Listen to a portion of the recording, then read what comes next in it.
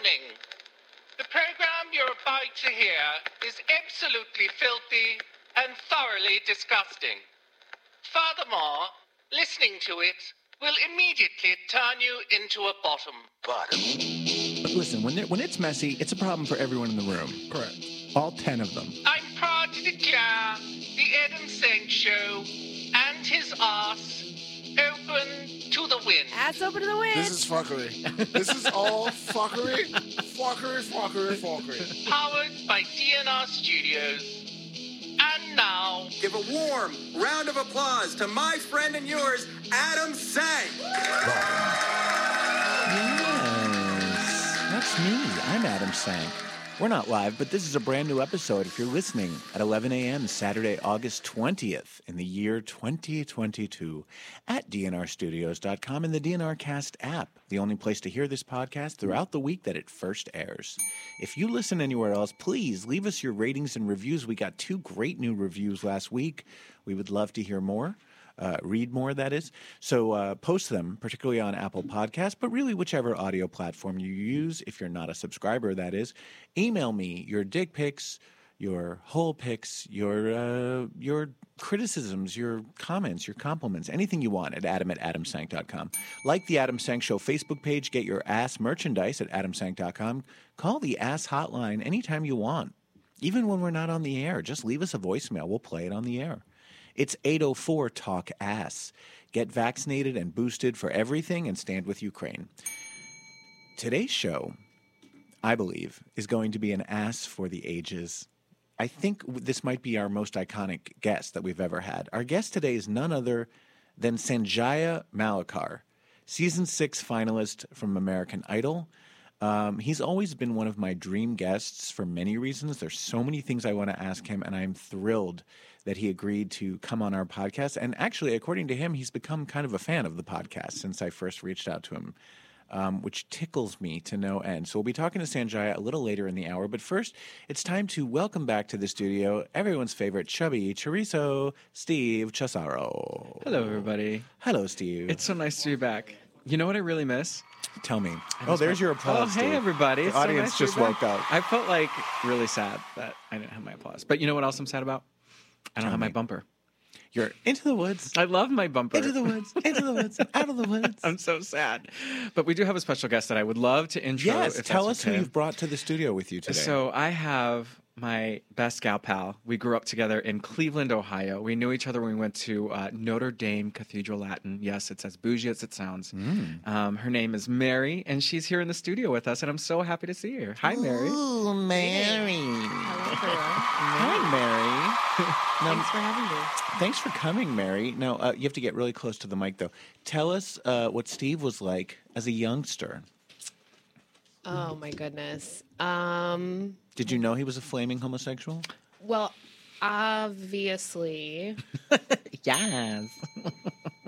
But times were very different back then. Yeah. I mean, it wasn't that long ago, but still. Yeah, it really wasn't. You guys are pretty young. But still very. 5 years ago. I don't want to reveal your age. Yeah. But it was kind of a big deal. Yeah. To be gay, but not. Now, were you out, were you part of the musical theater crowd? Is that how you knew Steve? We actually met in youth group. Oh, Yeah. Steve sang at the church, Oh, in the local church, and people would come from all over. from to far hear, and wide. to hear Steve's beautiful voice, voice of an angel. You know, speaking of that, Steve, we need to have you record a song for our annual Christmas special that we do when we I have feature already singers. been thinking about it. I was like, I think I have a good Get yourself an collaboration. accompanist, because let's make that happen. Very fun. Well, it's lovely to have you here, Mary. Mary's going to be sitting in with us the whole hour. Feel free to jump in have at a any question time. for both Thank you. Yes, and no. Steve, do you guys have matching tattoos? No. Cream 1 and Cream 2. thing 1 and thing 2. Maybe we may will. need to- Maybe. We have matching nipple rings. I'm just kidding. We don't. Matching. I think we did both frost our tips at the same We time. did. We had frosty tips. Oh my Early God, 2000s. that must have fashion. looked great on Mary and terrible on Steve. Orange on me. Yeah, exactly. All right. Well, by the way, welcome JB back to the podcast. Oh, thank you so much, Adam. JB is still recovering from Daddy Cream's dirty talk. Yo, my heart's still racing. My booty hole's still throbbing. That was my best 30 seconds of my life ever. I'm so happy And I could provide it. If I ever meet this man and have the opportunity to fuck him, I would fuck him down. I would do all the tricks. He I gave would you all put that in the oral effort. earlier. I thought he was lovely. I thought he's a lovely person, and he was a fun guest. All right, well, speaking of dick, the theme for today's news and topics is Big Dick. And we're going to start by asking if any of you thinks there's any downside to having a huge dick. Like, is there such a thing as having too big a dick? I have a lot to say about it. Here it is. No. Okay. You don't think there's any way that it could be too big or that having a big one could be a problem? No. If anything, I just see it. And if it's like bigger than I've ever seen, I'm like, all right, that's a challenge. And then I'll just, I'll do it. I'll breathe through it. I'll talk to my Lord and Savior and just be like, God, help me open up. Good for you. You do the prayer I'll do the and the prayer. deep breathing and the I hope he doesn't tear me open. Right. After a hospital. Call the pussy All right. pallbearers. Yeah, call your pussy pallbearers. Yeah. No, to this day, the only thing that has ever torn me open is a condom. That's the only thing that rips me apart. Yo, same. Every time. Same. Beautiful story. JB, do you think that there's such a thing as having too big a dick? Okay.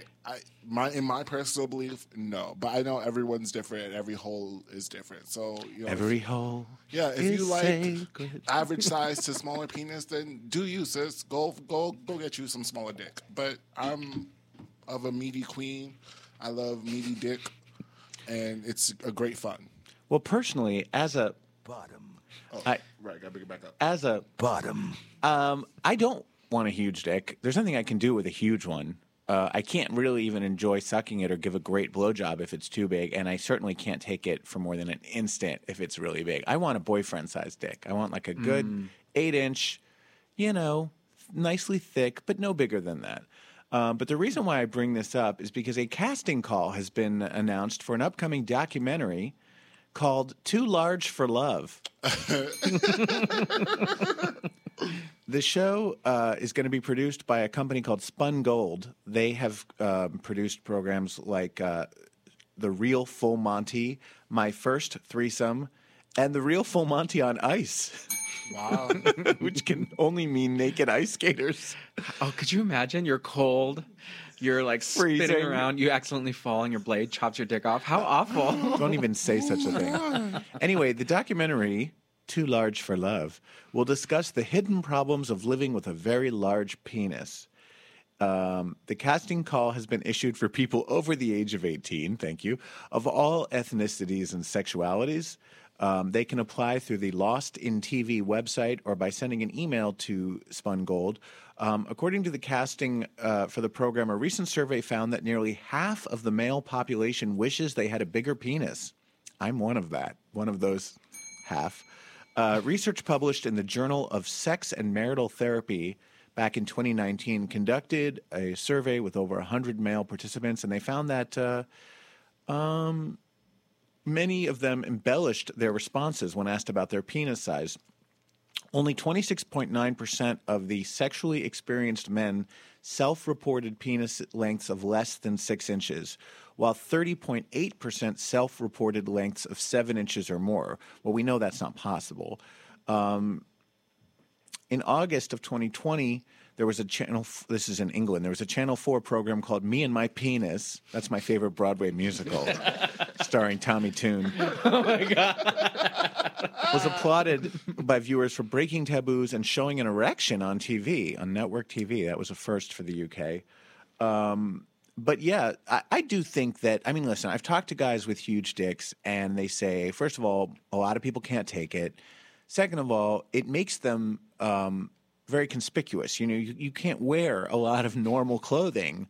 Like John Hamm does not like the fact that he's constantly being photographed with his giant bulge. You can't wear hoochie mama shorts because your dick gonna fall out. You can't. I mean, people will look at you like you're being disgusting when you're just wearing tight shorts or wearing, You those. just want to be like everyone else, be Right. cute and stuff. Also, I have a friend who complains that people only want to have sex with him for his big dick, and they don't really want to learn anything else about him. Where is he? Yeah, who's his friend? Send him my way. I'll show him the ropes. All I know is if I had a big dick, I would proudly show it off at all times, and I would not have a problem with it. But again, I wouldn't want like a 12-incher. I'd want like an 8-incher. Something nice. Something substantial. Actually, the perfect dick for me will be between 9 and 10. I always have fun with those sizes. Like, You got those deep cheeks. I do. Like, she's heavy cakes. It's the gatekeeper. Like, there's a size limit. I can't help it. I wish we had a sound button for a gatekeeper of like gates opening. JP's ass gates. It's a little opening. creaky.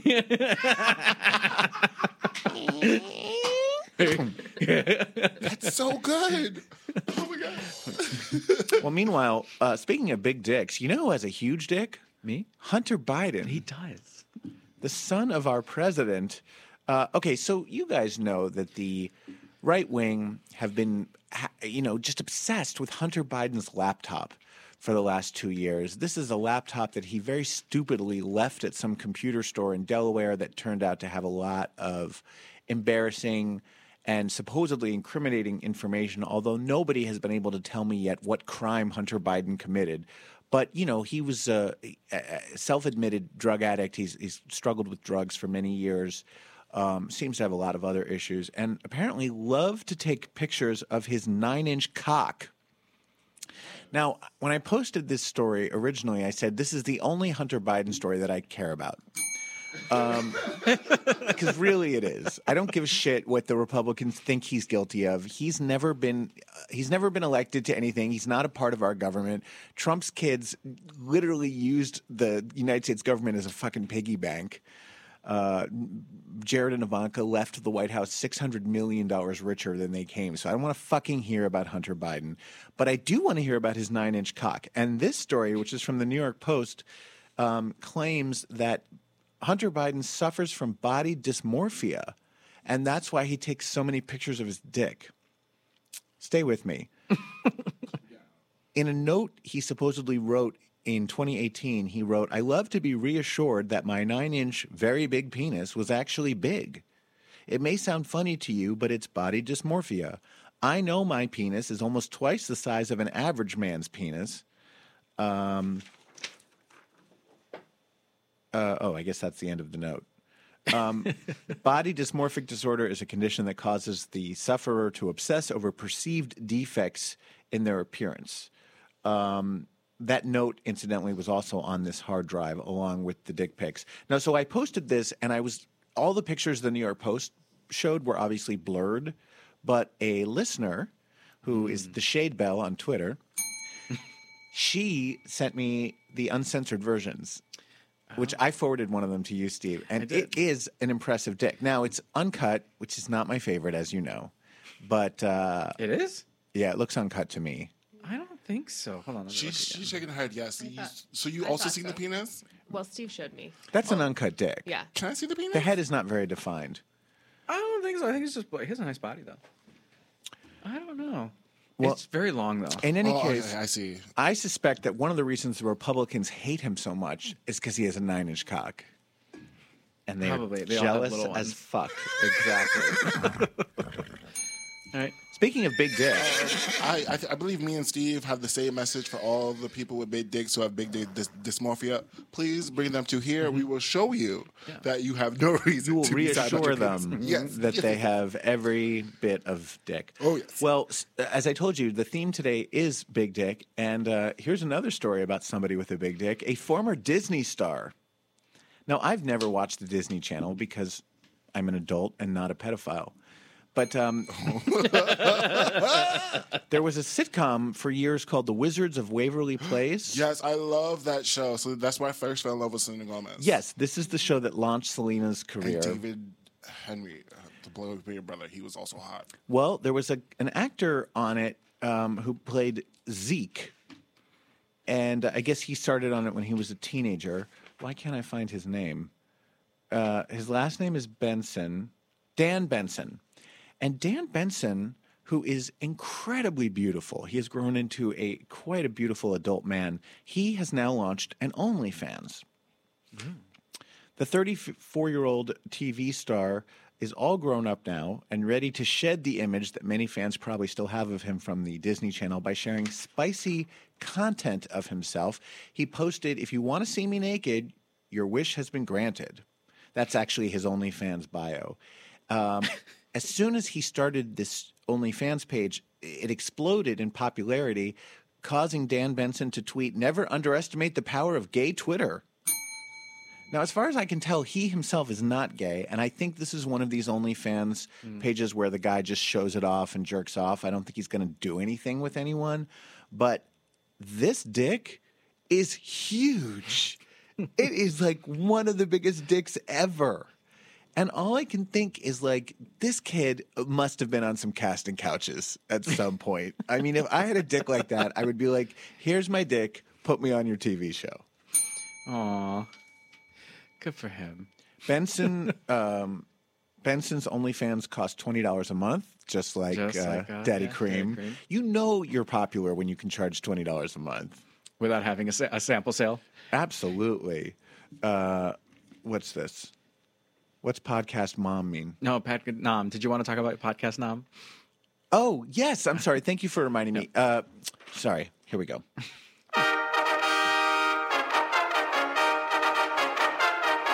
Just a reminder to vote for us if you were selected as a voter by the Podcast Awards. If you were one of the kind souls who went on to podcastawards.com and registered and nominated us, then check your email, including your spam folder, because you may have been contacted by the Podcast Awards, notifying you that you are eligible to vote. Only a small sample of nominators get chosen as voters, but if you are a voter, it's essential that you go back to podcastawards.com, cast your vote for us in the comedy category, Derek and Romaine in the People's Choice category, and vote your conscience in LGBTQ, either Derek and Romaine or If These Ovaries Could Talk. Thank you, Steve. You're welcome. Back to big dicks. I was like, who's podcast mom? So Hunter Biden has a huge cock. Dan Benson has a huge cock. Meanwhile, in the United Kingdom, police officers have been getting naked at a strip club. What? Times are tough. And I support this. Apparently, some Metro police officers have been spending their off-duty hours bearing it all at London's Club Gay, which I guess they spelled G-A-Y. I don't know if they pronounce it like that or if it's called Club Gay. But anyway, they have a weekly stripping competition. And as I said, cops have been entering it, and their bosses are not thrilled. Police officials have warned the officers to knock off the public nudity, saying it would be awkward when they have to return to the venue on official duty. Officers at the Central West Basic Command Unit were further warned that CCTV could be viewed and officers spoken to should they participate going forward. And now we can't get the image of a bunch of irritated... Oh, no, this is the writer of the article. We can't get the view of a bunch of irritated cops huddled around a video of amateur gay strippers out of our heads. West End Police said in an email, "It makes it awkward for the staff at the location to then have to deal with you when you are next on shift, attending the venue to carry out official duties." Duties. You know, when the British pound has lost because of Brexit, times are tough. Take off your clothes, make that money, bring it home to mom. I have no problem with police officers here or in England entering strip contests. There's so many hot New York City cops. There are. There's just like the security. Even there's security guards here are so hot. I was looking the other day. I'm like, oh my god, that guy is gorgeous. Just big arm, big chest, big and tall, probably with a big dick. Yeah, they're sexy. Yeah, they're racist, but they're sexy. So this next story started as what I thought was a titillating blind item, and then it turned out to be a big nothing. So a lot of times I check out this website called OMG Blog. Have you guys ever been there? No. They frequently post naked photos of male celebrities. Oh. Like if a male celebrity's nude gets leaked on the internet, you can go to OMG Blog and look at it. Okay, great. Good to know. And they also have blind items. And so this was so fucking misleading. The headline was, let's see. A B-list actor will come out in Vogue with their big wedding late summer, early fall. Now, they're quoting an item from Deux Mois, which is an Instagram account we talked about a few weeks ago that is known for gossip. The Deux Mois blind item claims that a notable B-list actor will appear in Vogue very soon as their official coming out announcement during their wedding. And here's the actual item. B-list actor getting hitched. This B-list TV and movie actor who has a movie coming out with everyone's favorite triple threat is getting married early fall, late summer, and his wedding will be featured in Vogue. So I went on a tailspin. I was like, okay, who's everyone's favorite triple threat? Like literally or the world? Think about like celebrities who can sing, dance, and act. Who's everyone's favorite one? I mean, favorite? I was thinking like, what's it? John Travolta. He's not my favorite. Oh my God. Wait, would he come on a Let's wedding? talk about this century. Okay. I went immediately to J-Lo. Oh. Right? It's either got to be J-Lo or Hugh, what's his face? Wait, J-Lo, but Hugh you just said Jackman. coming out in Vogue, like coming out as in like Her coming out in Vogue. co-star will be coming out. Right? So now I'm like, okay, who's making a movie with J-Lo right now? So I start searching the internet, and I find out that Josh Duhamel, who used to be married to Fergie and who always seemed gay to me, is coming out with a movie with J-Lo in the fall called Shotgun Wedding. So I start looking up Josh Duhamel and seeing what's up with his private life, and it turns out he's engaged to a woman named Audra Mari, who's a former Miss World America, which is a bullshit pageant I've never heard of. Miss World America. Not Miss World, not Miss America. But Miss World America. Anyway, they're getting married. So I'm like, but how could he be engaged to this woman if he's going to be coming out? And then I looked again at that blind item from Deux Mois. It doesn't say anything about coming out. OMG Blog basically just added that and said that he'd be coming out in Vogue. And I think maybe they mean coming out with an announcement. But because it's a gay blog, everyone and I was like, I started reading the comments, and everyone's like, this is fucking misleading. No one's coming out. I feel a little lied to because the way you read it, I was like, who's coming know. out? Who gives a fuck that some straight celebrity is coming out about getting married to a woman? I don't give a shit. Fuck you, OMG Blog. How dare you? How dare you? How goddamn dare you? Meanwhile, this is not on the rundown, JB, but this is a cocktails and cock talk story I've been wanting to do for a while. So hit it. And now, time for another stupid story from Cocktails and CockTalk.com. Yeah, suck my cock.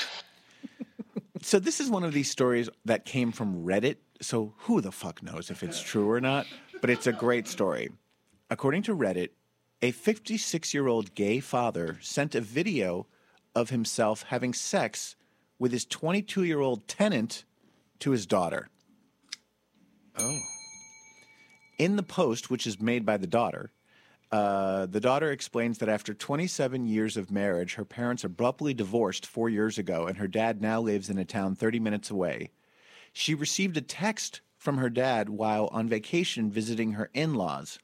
She writes, when I sat down to look, it was a video of his roommate performing oral sex on him. What? Where's the oral sex sound? Oh, here.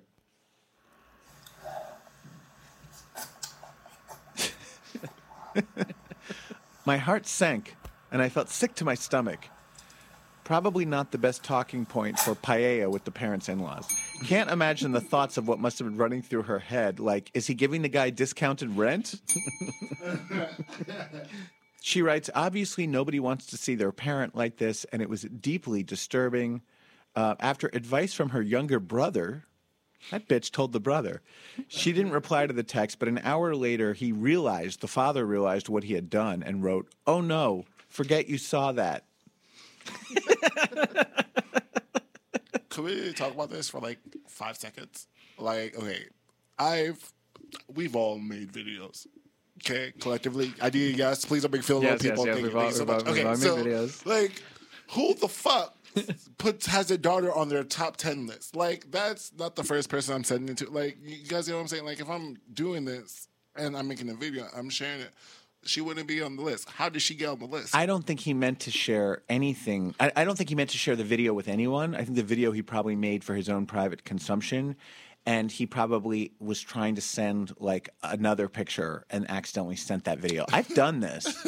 There was a time years ago, I don't think I've ever mentioned this, where I plugged my phone into my computer because I was trying to do an update, and literally every single photo from my hidden folder started appearing on my Facebook page. Oh, yes, that happened to me. Immediately. Yeah.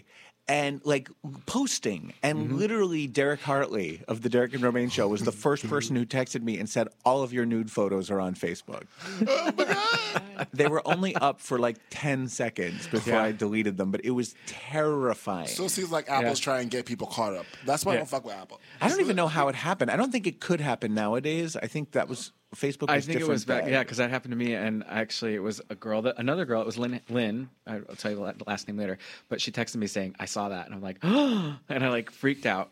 Have you ever sent a text or picture accidentally that you were supposed to send to somebody else? Yes, to your mom or dad. I've sent bitchy messages about people to the person I'm talking about. Oh, I've totally done that too. Which is the worst. A friend of mine broke up with his boyfriend, and I immediately tried to text someone and was like, so-and-so and so-and-so just broke up. And I sent it to him, and he's like, thanks, this makes me feel worse. Oh, damn. Aww. Meanwhile, here in the New York area, in Long Island, a 5-foot alligator turned up in a residential home. Oh, my God. It was somebody's pet. A 9-year-old, 5-foot-long American alligator named Zachary was. Of course, his name's Zach. Hey, Zach. I love when pets are named just like normal human names, like a dog named Barbara. Zachary was turned over to the New York State Department of Environmental Conservation and the Suffolk County Society for the Prevention of Cruelty to Animals. According to the SPCA chief, the reptile's owner gave it up. The owner had bought the gator out of state, lacked the permit to own it in New York, and could no longer care for it. They were keeping this fucking alligator in their basement. Originally, the owner claimed they didn't know anything about the alligator. I think there was an anonymous tip that was called in. But then we gave them the choice of either turning it in and facing civil penalties or having us get a search warrant and facing criminal charges. That's when they made the call and said, "We have the alligator. Come get it." Zachary will be sent to a licensed wildlife sanctuary. The SPCA chief said alligators do not make good pets. Yeah. People. They're a danger to the public. They're illegal to own without a permit. These are very, very dangerous animals. They can inflict serious injuries or even death. I don't understand these people. Like, the same people who have mountain cats and stuff as pets. It's like, these are animals that belong in the wild. And that... to looks like us, they are the apex predator, But sir. that just happened in Long Island, too. There was a lynx that was running around eating people's cat food and hanging out like by their back door, and people kept spotting it on video. They weren't even sure what kind of cat it was, but it was clearly an exotic animal, and it turned out to be a lynx. God damn it, people. Stop it. People Leave on Long Island are fucking I was going crazy. to say, it's also Long Island. Like, are you surprised? A bunch of Trump voters. Hey, do you have our guest ready, JB? No, not for another... Let's get him because I want to do an extra long interview with him. And in the meantime, a couple other stories that I've been wanting to do.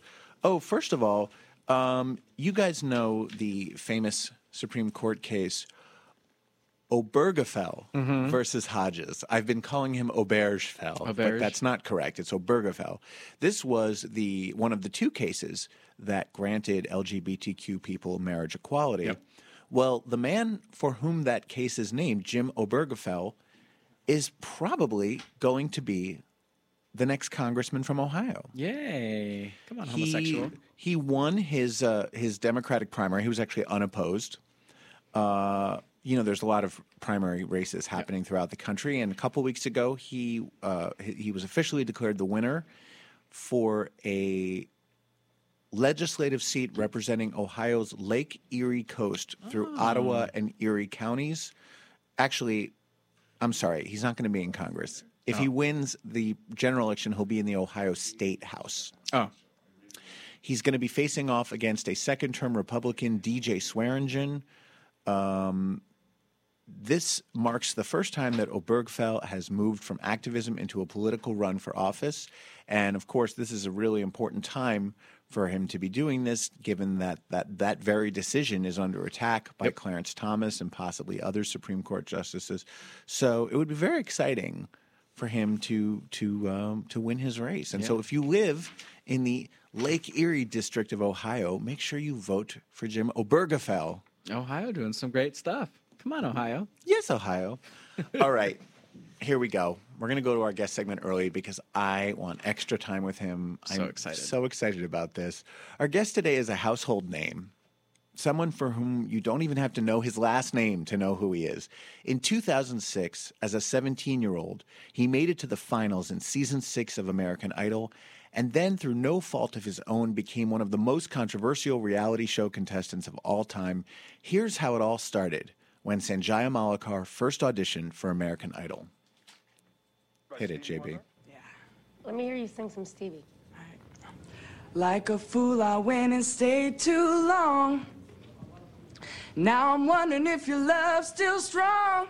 Ooh, baby, here I am, signed, sealed, delivered, I'm yours. Woo! Cute. Then that time I went and said goodbye. Now I'm back and not ashamed to cry.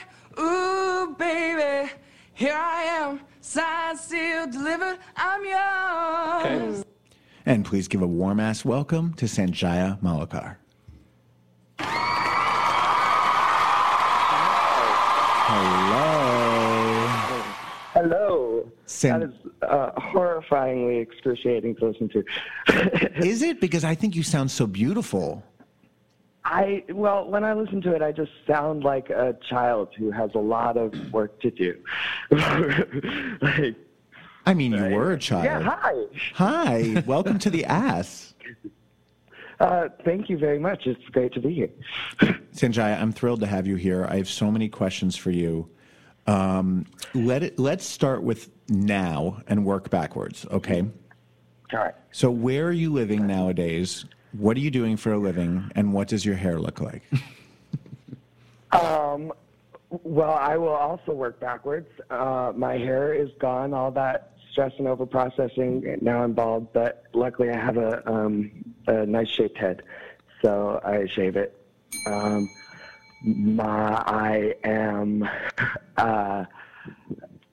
a pastry chef. I'm running a pastry program at a not quite fine dining, but like approachable fine dining restaurant in a small town in Montana. You live in Montana? Yeah. I hear it's absolutely beautiful there. I've never been.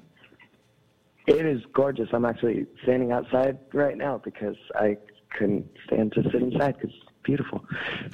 So you're not involved in the music business in any kind of any kind right now, right?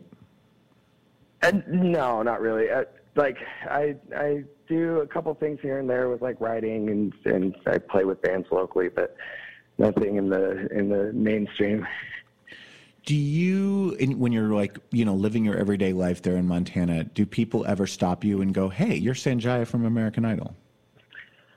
Not as much stopping anymore, but every once in a while I'll have like a coworker or some friend of a friend be like, "Wait, I just found out that I spent all night last night watching your videos." Like, it's still weird because for me, I was a child, and then American Idol was like my junior and senior year of high school. I got my GED to do it, and then was just doing that. And so for me, it feels like I was like the star quarterback of my high school football team or whatever the fuck, and people just keep reminding me of it. Right. It's like a different time in your life that people keep asking you to relive, much as I'm going to do today.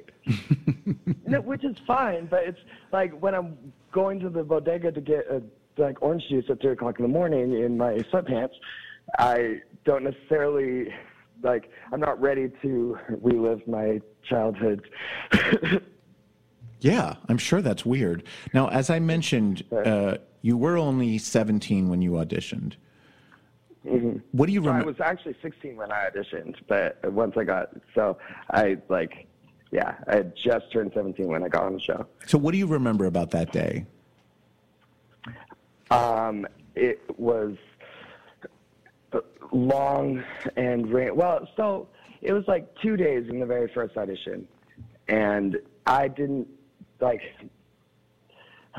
there's a lot that happened that day, and I almost didn't audition. My mom had to go back home to get my birth certificate while I was standing in front of at the front of the line. I went through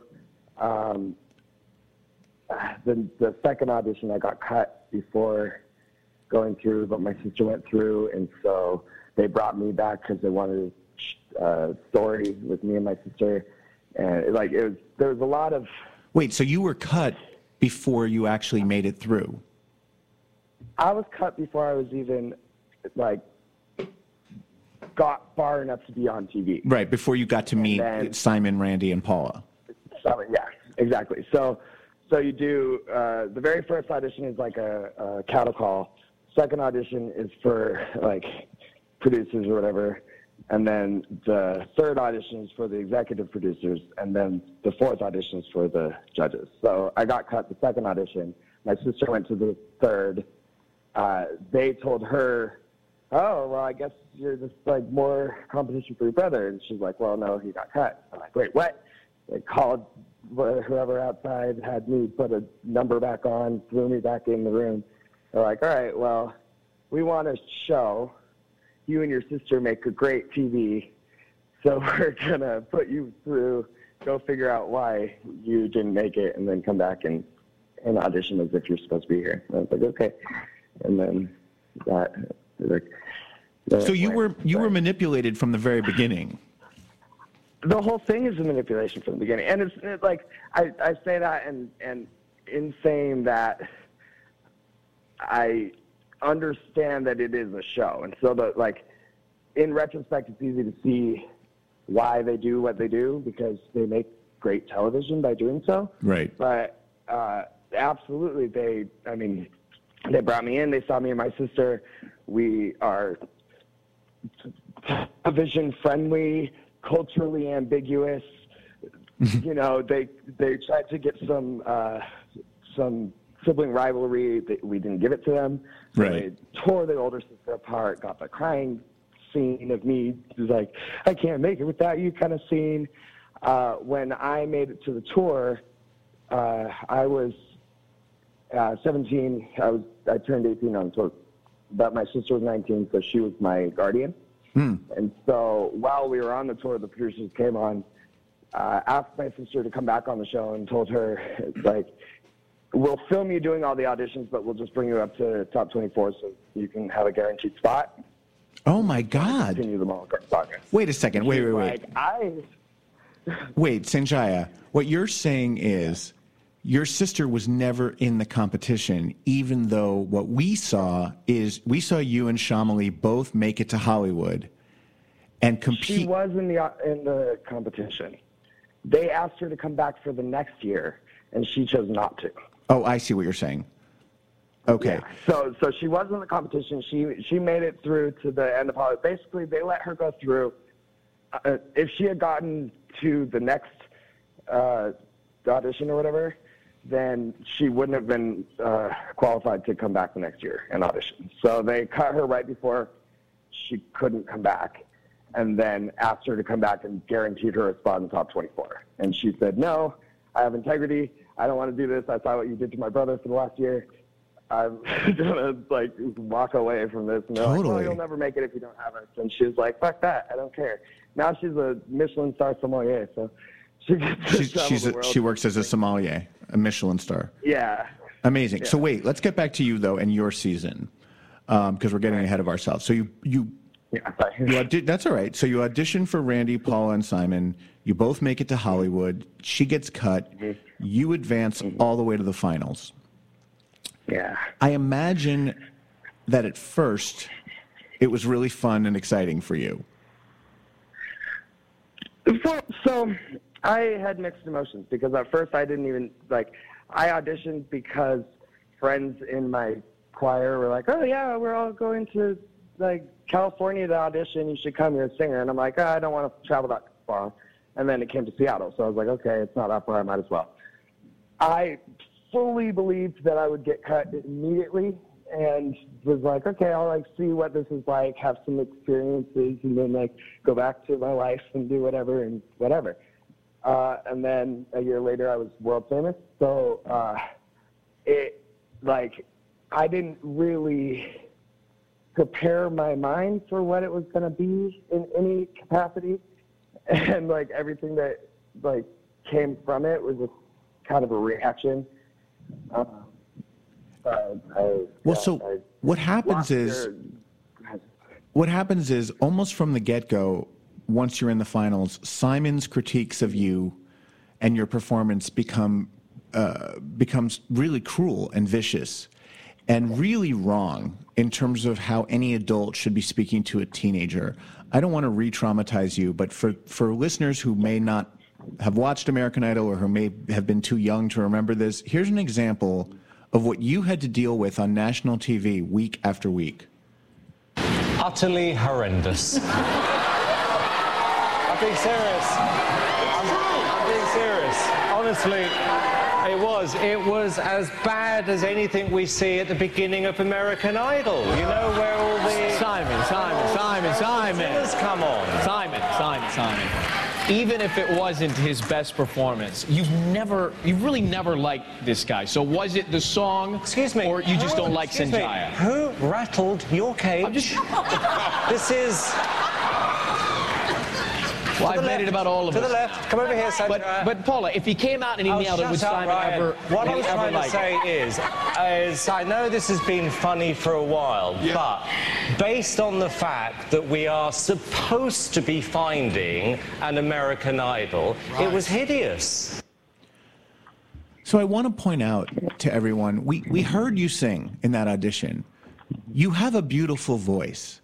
It's not like you were up there being William Hung, who they were also horrible to, to someone who was clearly on the spectrum and didn't know that he was being mocked in front of national TV. But the point is, technically, you could sing, and I believe you were trying your best. You weren't going out there and making a mockery on purpose or being silly or not taking it seriously.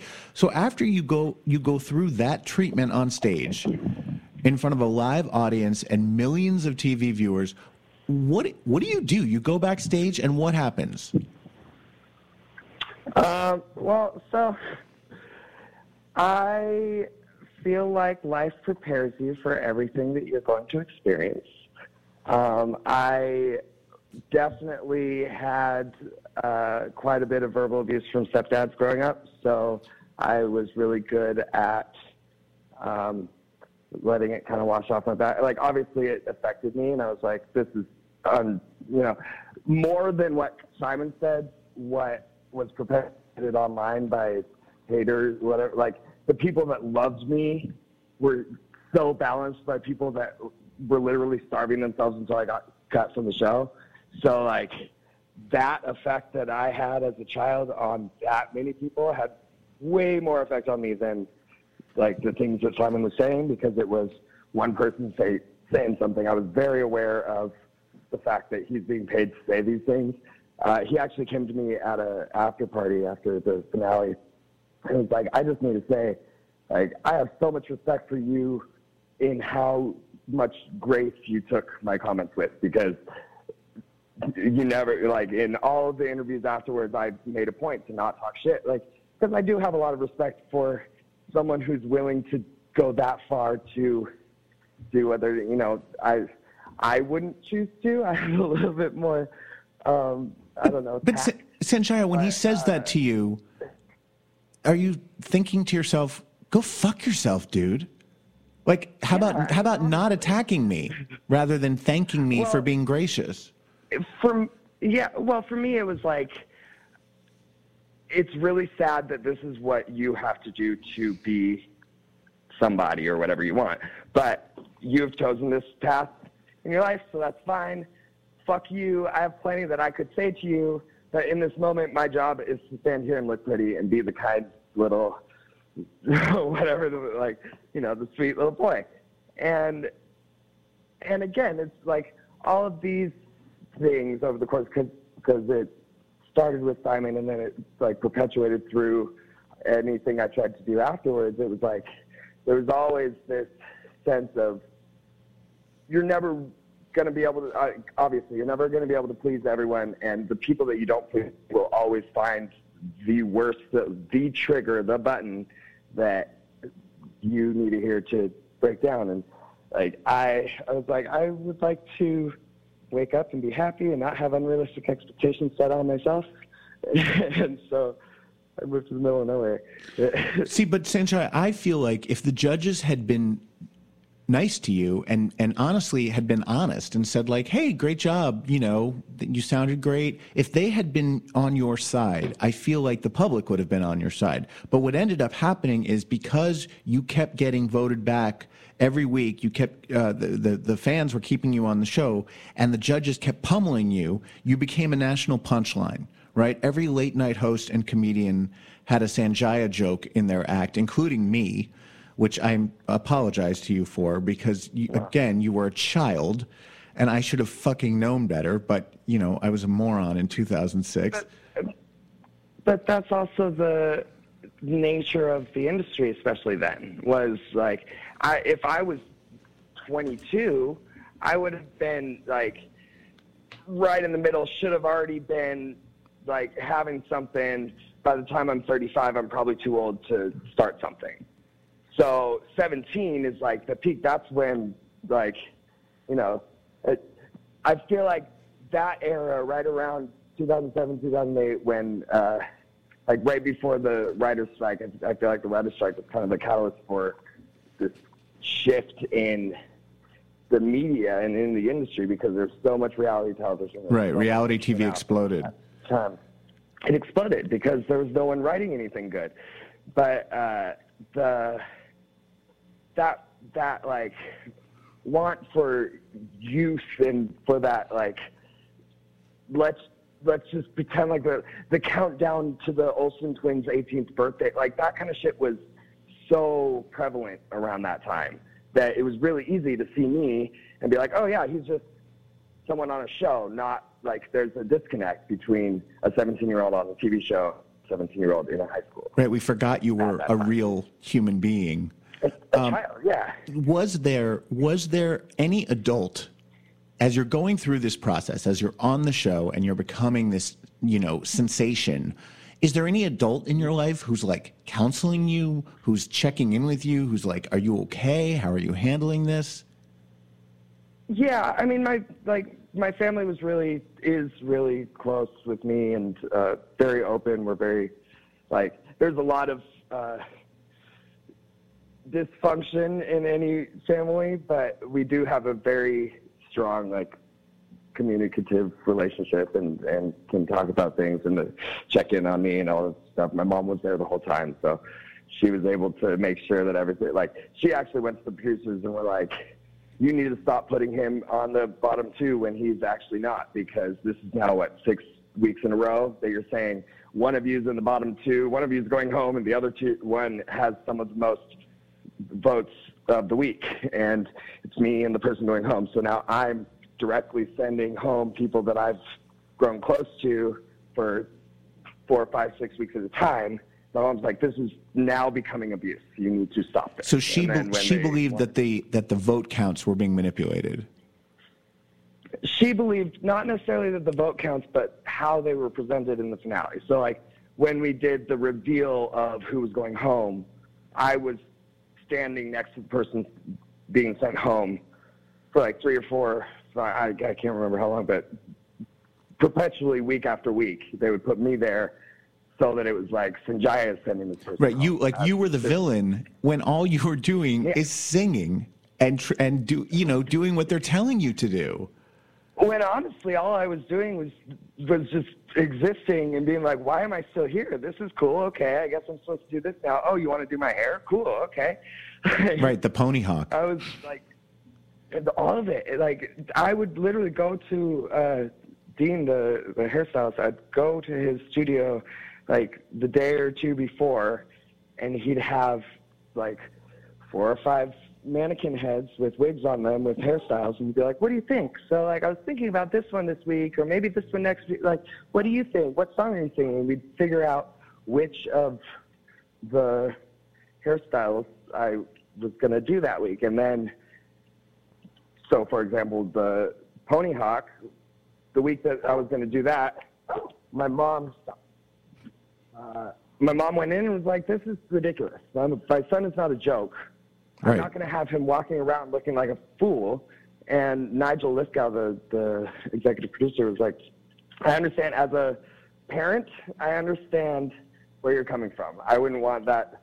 But as a producer, I have to tell you that this is going to be like world change. This is going to be a media phenomenon. Sensation, right. And yeah, you have a decision to make. You can either be a part of that media phenomenon and risk whatever comes with that, or, you know, but that's also kind of what I feel about like, if the judges weren't as mean to me and if they were kind of neutral, then I think everyone's reaction to me would have been neutral, and I wouldn't be a household name, and I wouldn't, you know, I feel like it would have just been like, oh, okay, that's another kid that's singing. He's all right, but he's not great. Obviously, I'm not like I pride myself on the hours of work I've done since then to be able to confidently say that I can sing. But back then, I know for a fact, it is a fact that I was not a fully developed singer. I did not have, you know, so as a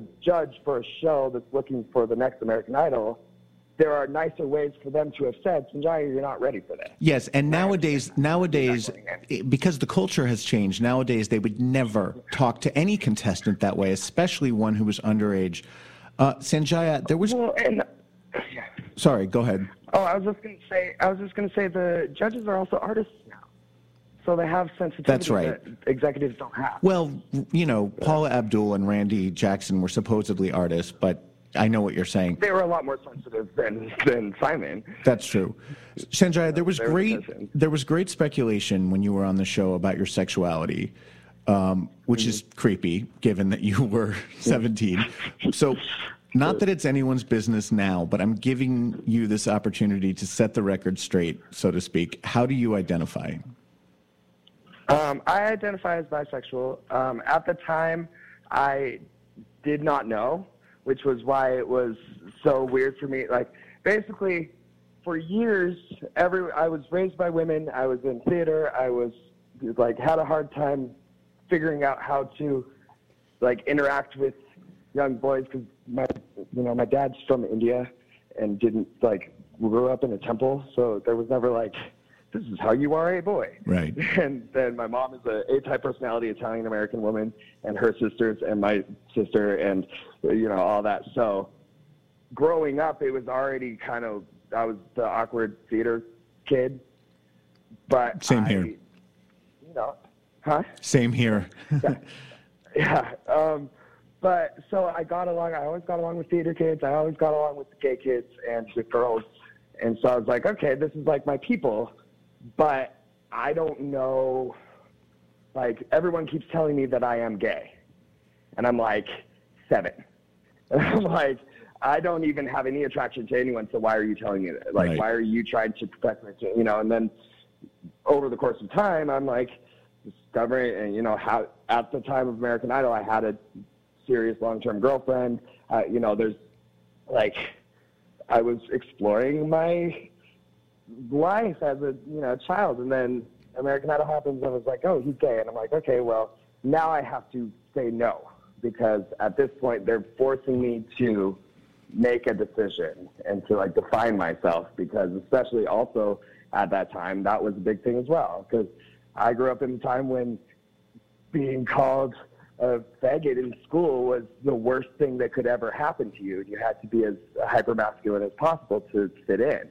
And then coming up in 2007, it was like, okay, being gay is okay, but you have to define yourself, and there's this or that. And if you're this, then you are falling into this hole. If you're that, and it's like, all my publicists, all of it, they're like, oh, just like, tell everyone you're single, be ambiguous, like, no one needs to know anything about anything because you don't want to lose your fans. And I'm like, okay, but why am I manipulating what I know of myself to figure out what kind of fans I'm going to get? Because I'm still trying to discover who I am. Right. Now, you guys are trying to define my, everything. You've never come out publicly, and you and I spoke in a pre-interview, which I don't usually do, but I really wanted to make sure you were cool with all these questions. You told me in our pre-interview that you've never even come out to your parents. No, I mean, no, because for me, it's like, at this point, I don't really care about what people know of my sexuality. And if I'm going to, like, if I got in a serious long-term relationship with a guy, I would bring him to my family and they'd be like, oh, cool. Right. It's like my family's not the kind of people that I really need to come out to formally. And I feel like if I bring a girl home after I've come out, a couple of my cousins are bi as well and have brought home, gay partners and then come and married someone else. And it's like, it becomes a big deal and then it's not. And then it's a whole, and I'm like, I don't, unless it's something serious, it's not really their business. I'm not trying to fuck any of them.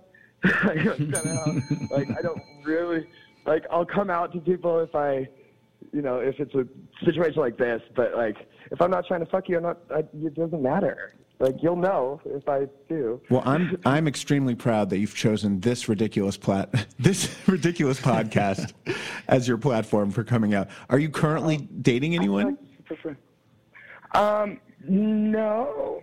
No, it's so actually the day of of our pre-interview, I had just driven back, I had driven back the night before from my best friend's wedding, and kind of reconnected with someone that I knew a long time ago that seems interesting, and then flipped my car 2.5 times. Oh my God! So I'm not sure if that's a sign to slow down, or if I don't know. So yes, I'm single, but it's complicated all the time. Are you okay? Were you injured? Yeah, I'm fine. I have a scrape on my. Actually, I walked away. I walked half a mile to get phone service. It was kind of miraculous, but my dad blessed my car before I drove away from Seattle, so it must have been protected. I'm so glad you're okay. Would you say, in balance, being Sanjaya has helped get you laid, or has it been a detriment to getting you laid? It's a detriment because I enjoy the thrill of the chase, and I don't like feeling like someone's fucking me because I'm also a bartender, so I don't like fucking someone who wants to fuck me because I'm a bartender. I have a lot of self-esteem issues, and I really like to be sure that someone is interested because I'm in it. I also felt the same way about going to college. I wanted to go to Cornish School of the Arts in Seattle, a really good art school, music school. But I didn't want them to know I was on American Idol during the audition because I wanted to know that I got through because of my audition, not because of my fame. We're almost out of time, Sanjaya, and I'm so grateful that you agreed to speak with us and that you've been so candid. I wish you all the best. If Simon Cowell is listening, and I'm sure he is, what would you like to say to him? Thank you for showing me exactly what the industry is about and teaching me that it's not necessarily what I needed to involve myself in. Perfect. Sanjaya Malakar, how can people follow you online? I'm on TikTok, Jaya the Dragon. I'm on TikTok more than anything, and then on there are links to other things. Thank you so much, sweetie. Please come back on the show anytime you want. Of course, I'd love to. Steve and JB, plug yourselves. I am Steve Cesaro Medina on Facebook and Cup Mexi on Instagram.